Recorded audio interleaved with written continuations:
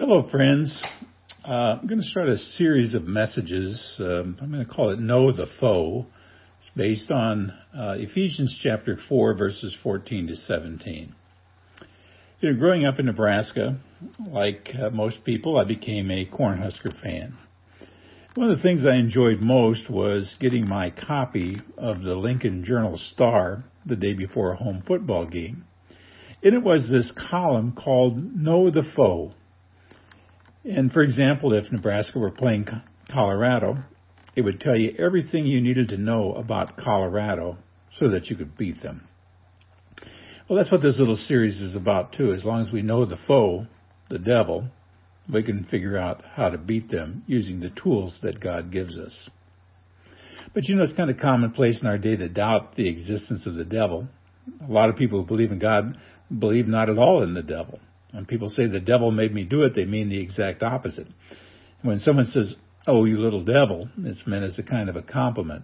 And if someone means to seriously bring the devil into a polite conversation, the response is likely to be, "You're not serious, are you?" Well, the reasons why this should be are not hard to discover.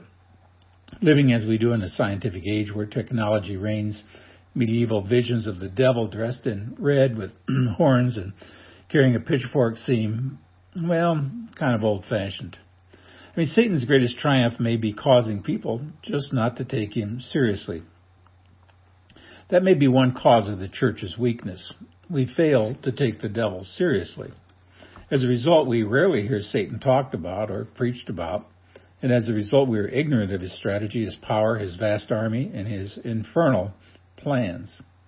Most of our failure can be traced to a foolish self-confidence that overestimates our own abilities and underestimates the power of our spiritual enemies. But it's amazing how much the Bible says about the devil.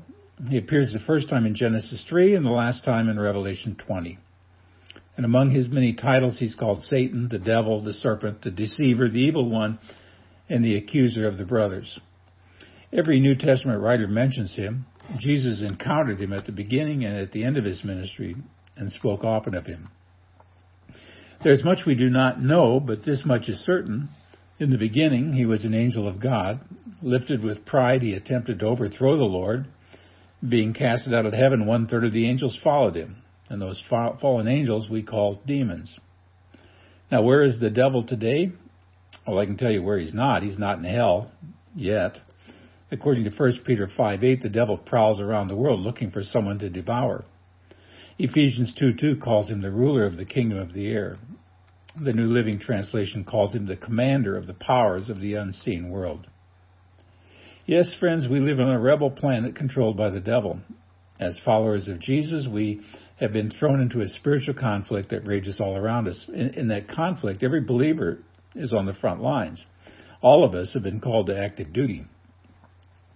Now, in thinking about spiritual warfare from this perspective, I want you to keep two things in mind.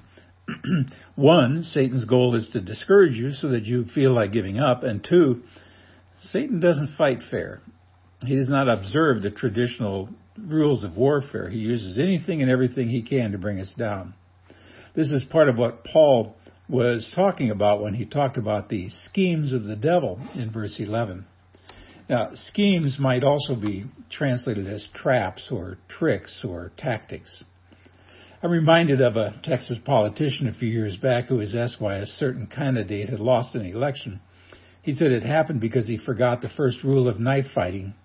There are no rules. See, Satan doesn't fight fair. He's a liar, a deceiver, a diabolical angel of light who comes to you in 1,000 different disguises, tempting you to disobey the Lord. And he's a lot smarter than you are. He knows your weak points better than you do, and he can attack you any time of the day or night. And what is the mark of his diabolical work? Well, we face opposition from the devil when there are unusual or repeated temptations, or attacks from an unexpected quarter, or delays that hinder us from obeying God, or inducements to doubt God's word, or circumstances that produce unusual pressure upon us, temptations to sin in areas that had never troubled us before, prolonged bouts of discouragement, worries that seem to consume us, seductive appeals to sinful compromise, or bitterness towards others, or desires to give up on the Christian life altogether, or enticements to turn away from the means of grace. are excuses made for lack of spiritual growth or critical comments about other believers or attempt to hide your behavior from others. See, when we face these temptations, we may be sure that the evil one has us in his crosshairs. That's exactly the moment when we need this message from Ephesians 6:14-17. The text tells us how we should fight back. It says, "Stand firm then with the belt of truth buckled around your waist, with the breastplate of righteousness in place, and with your feet fitted with the readiness that comes from the gospel of peace. In addition to all of this, take up the shield of faith with which you can extinguish all the flaming arrows of the evil one. Take the helmet of salvation and the sword of the Spirit, which is the word of God." Now, Paul paints the Christian in complete armor, ready to battle with the devil, and he describes these 6 parts of the soldier's uniform: the belt, the breastplate, the shoes, the shield, the helmet, the sword. He lists them in the exact order a soldier would put them on. The belt comes first because it covered the most vulnerable organs and held other pieces of armor in place. The breastplate covers the chest and upper abdomen. The shoes, or sandals with spikes driven through the soles, give the soldiers a firm foundation. The shield covers most of the soldier's body, and when the soldiers stood side by side with shields raised, it formed a solid wall against the flaming arrows of the enemy. The helmet protects his head and face, made of heavy metal with a visor. It's nothing short of an axe or a hammer could pierce it. Now, interestingly, the sword is his only offensive weapon. It was a short, double-edged weapon, like a dagger, used in close combat to cut and thrust. Razor sharp, the soldier's sword was a deadly weapon. Each piece of armor describes a quality of life that the believer needs to survive the attacks of the devil. And starting tomorrow, we're going to take a look at each part of the armor. After all, we need to know the foe. Until next time, see the vision, live the mission, feel the passion.